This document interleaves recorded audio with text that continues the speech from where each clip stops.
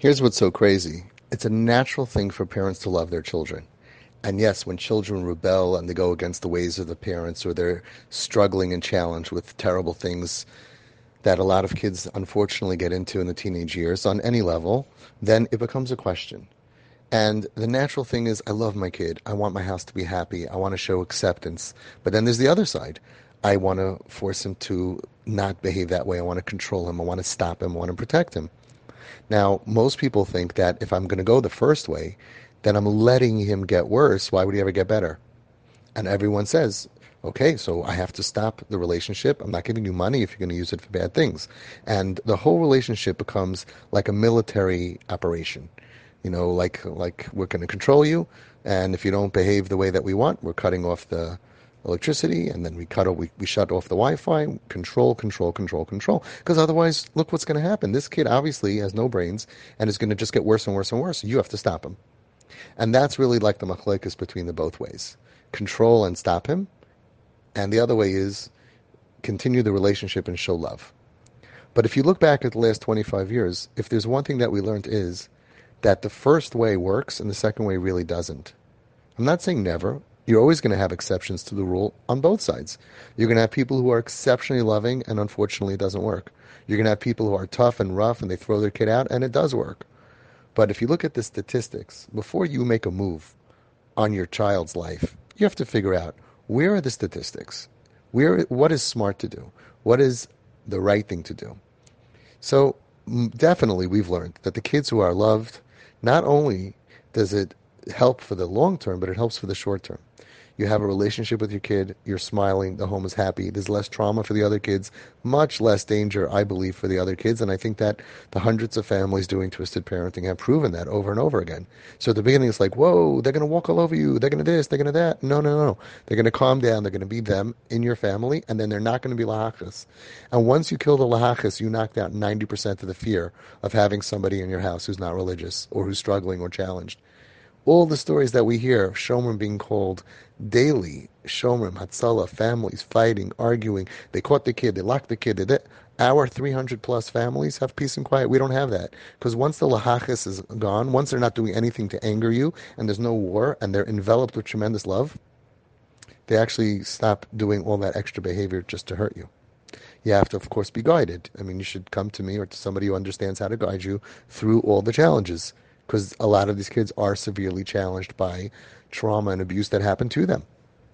But that's mamish the basics. So we have two tracks of people in the world. We have people on the one side who are giving love and affection. They have a happy journey, and they connect to the child, which helps them out eventually, emotionally and psychologically and spiritually. And we have so much data.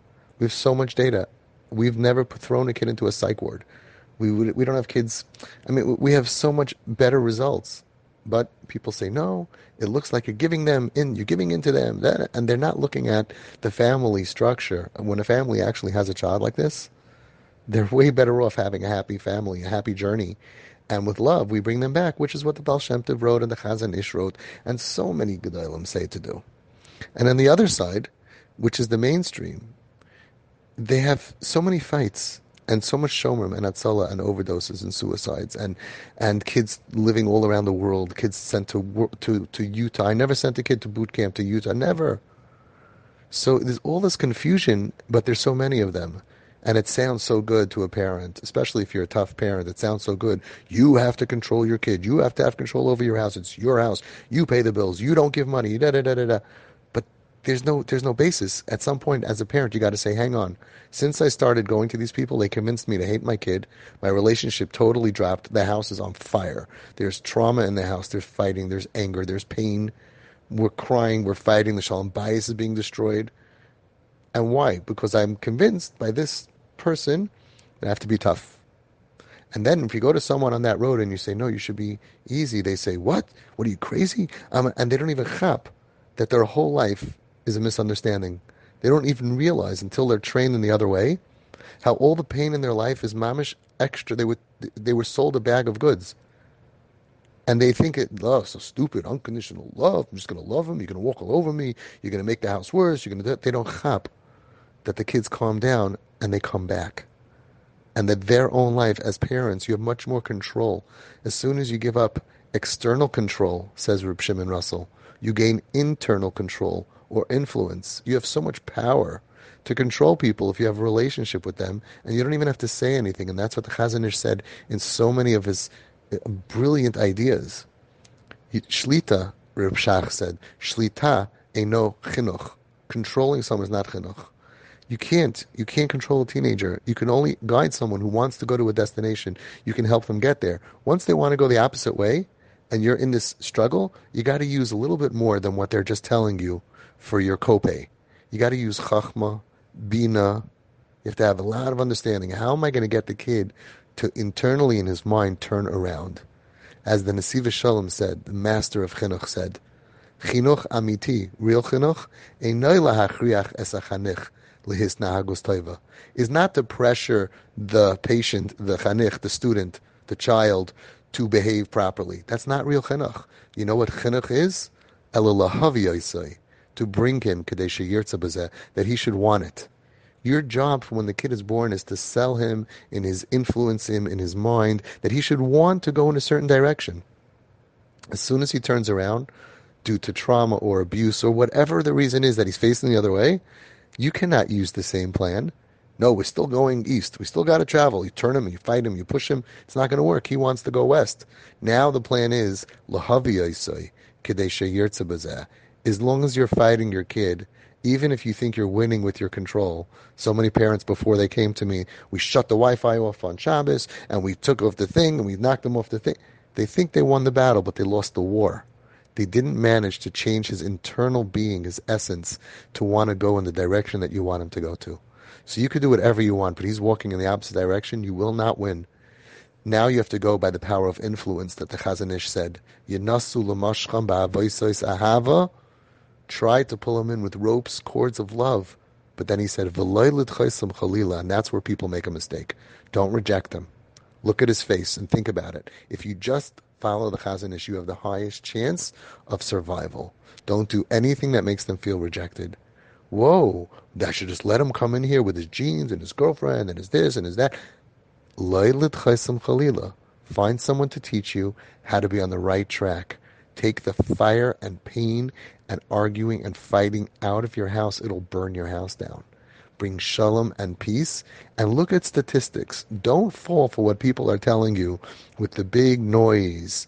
Do your research. When I have parents who reach out to me, I send them hundreds of names as references.